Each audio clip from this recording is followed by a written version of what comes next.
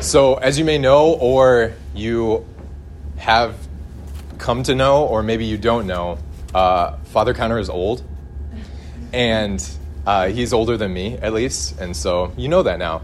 And one thing was when I was starting seminary and beginning seminary, I was a little nerdy seminarian freshman.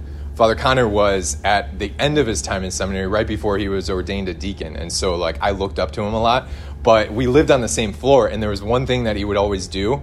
He did this literally once a week, whether it was walking by me in the chapel or before class or at meals. He would come up to me and he would look at me very intently, and he would say, "Hey, I just want to let you know, you're not special."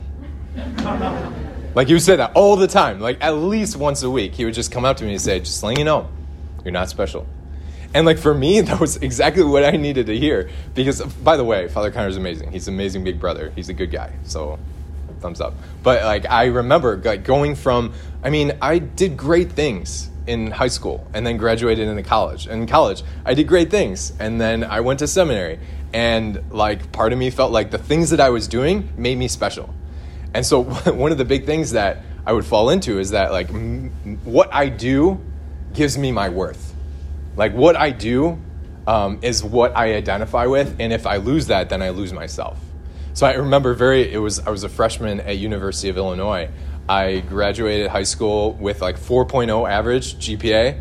I know, you should have applauded. What?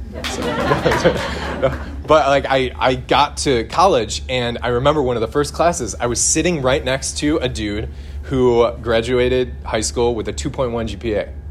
So I'm here in this college with this guy who got a 2.1. We're in the same class. We're going to probably graduate at the same time. He's probably going to get a better job than me. And I'm wait, I did all of these things. Why doesn't it matter? And so I'm sure you can identify with that same thing. I'm doing all of these things, but is that truly who I am? Because we all want to be special, and we all want to prove our specialness. But how often do we fall short of that, and it causes resentment in our hearts, or we compare ourselves to others, comparing my grades to someone else. And therefore, I see myself better than that person, or more special than that person, or the bike that I ride, or the car that I drive. It's definitely better than this other person's car or bike, and so, I'm a little more special than them. Or the social media posts that we post. Yeah, basically, my friend posted the same thing, but I got more likes, so I am more special than them. We all want to be special, and so here's what it says in St. James. Where do the wars, this is St. Paul talking, where do the wars and where do the conflicts among you come from? Is it not from your passions that make war within your members? That I'm so concentrating on my doing things and how I am better than others, and that causes division. That causes resentment in our hearts. And then we have the gospel where here is Jesus who's speaking to the apostles saying, all right, I am going to die, guys. I'm going to Jerusalem. The scribes and the chief priests, they are going to put me to death. But don't worry, I'm going to rise from the dead, be victorious over death, and everything will be okay. And how do the apostles respond? They respond by then arguing among themselves who is the greatest, who is the most special. That they're putting their worth still in that when Jesus just said, I'm going to die for you and give you your worth. And so to ask that question, where does my worth come from? And we all want to be special, and that's why we like Harry Potter. Right? Harry Potter, if maybe you don't know it, maybe you do. Just a brief synopsis, Harry Potter is the chosen one. He is the special wizard.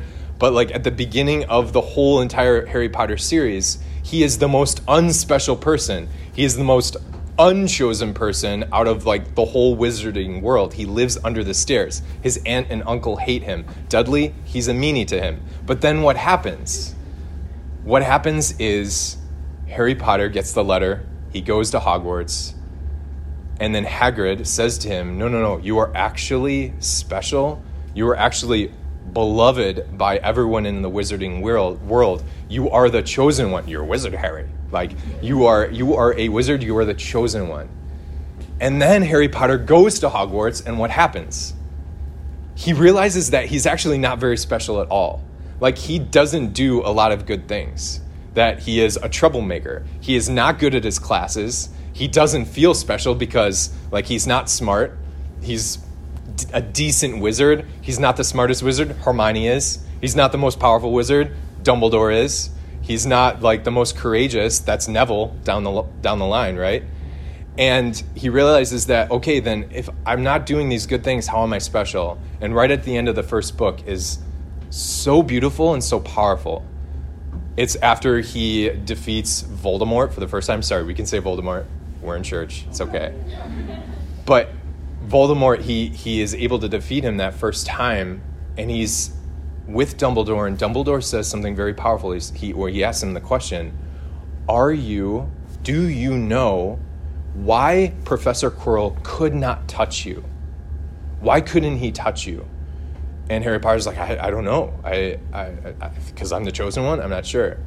But Dumbledore says, because of love, Harry. Because of the love that your mom and your dad had for you. Because your mom sacrificed her love. That gives you your specialness. That gives you the fact that you are the chosen one. That gives you all of the power in the world because of your mom. It's nothing to do with you, Harry. It's everything to do with the sacrifice that your mom made for you. That love. And in the same way, what is the worth and what is the specialness that has been given to us? It has nothing to do with us. It has nothing to do with me. It has nothing to do with you. It has to do with the Father's love for you, that he created you, made you into a beloved son and daughter of God, that you are fearfully and wonderfully made. And how is it ratified? How is it proved? By Jesus Christ dying for you. His death gives you your worth. So from this moment on till when you meet our beloved Creator at the end of your life, you never have to prove yourself again to anyone, to yourself, that you are loved by God. Jesus Christ and his cross and his precious blood gives you your worth.